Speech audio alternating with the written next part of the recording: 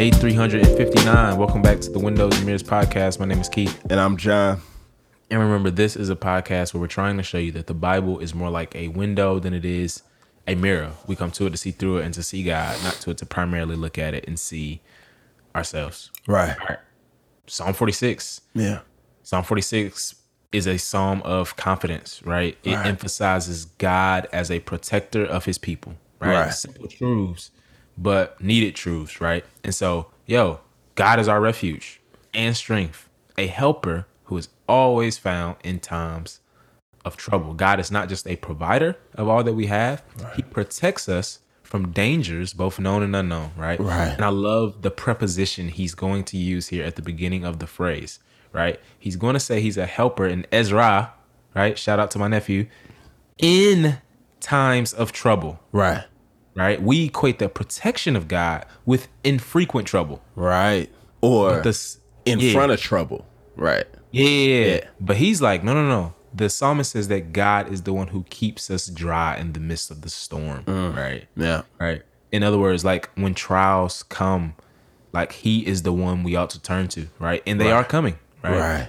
He gives strength. He is a refuge. And in Israel's day, you think of the onslaught of enemies and opposition coming in warlike fashion, and God is that place that they would run to. Right. Yep. Yeah. Man, and I love the verse 2, right? Therefore, and this is... Man, I just thought about as you did the intro this morning, right? We've done it the same way for 300 plus days, right? Wow, where, the Bible's, primarily about God. It's a book about God, but it's for us. And that's what you see in the first two verses, right? Verse 1 is about God, and then verse 2 is for us. That if this is true about God, therefore, this is how we respond.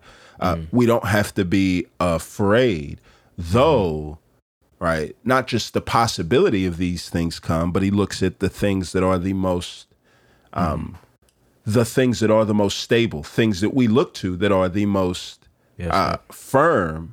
And he's like, even if your firm foundations, right, topple, tremble, fall into the sea, there's still no reason for us to be scared. Because the person that is our true help, when we look to him, we realize he ain't shook. He's unshaken. And that builds something and does something very, very real in us.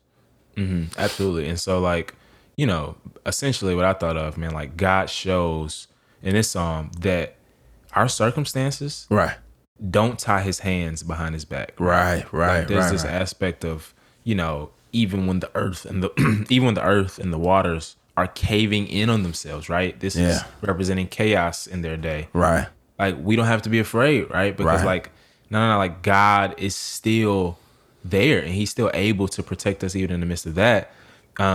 And it's like, even when, nothing is going right, when all hell has broken loose, right? Like we have to cling to God, right?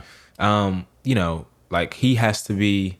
For us, the reality of these truths have to sink so deep that he is our strength when we feel like we don't have none, right? He is our refuge when we feel like we don't have anywhere to run to, right? When there's nothing on this earth that could help us, we feel like he has to be the one that gives us this fearlessness, right? Even when, we come against frightening circumstances. And I love how it contrasts in verse 4, right? He's like, this is river, it streams delight, the city of God, the holy dwelling place of the Most High. God is within her. She will not be toppled. God will help her when the morning dawns. This verse is a misinterpreted blessing box verse, is what I call it. I've heard a lot of people say, God is within her, man. She won't fail. And it's talking about the city of the Most High. It's talking about the dwelling place. It's talking about Zion. He's saying, even if the world is caving in on itself, Zion is still going to be firm. Right?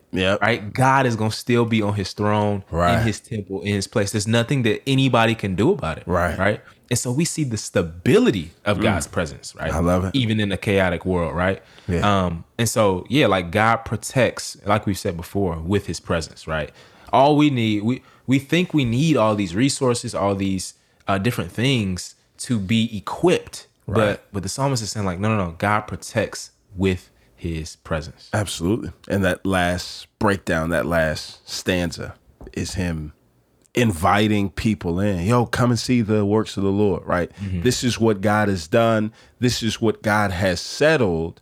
And now he's concerned with more than just personal courage. He wants to share this personal blessing that he has. And I think, man, like there's something about being wowed by the presence of God, right? That what worship does, and we say it all the time, man, worship is the reflex of the soul for the person that has been wowed by the revelation of their God. And I love that it ends there with telling folks, verse 10, stop fighting or cease striving, right? And know that I'm God, exalted among the nations, exalted on the earth. That I think our tendency is to be frazzled and in the midst of things that frustrate us or make us fearful, our tension is anxiety, to talk too much, to work too much, to put our hands to the plow, to really try to settle things down, right? And there is this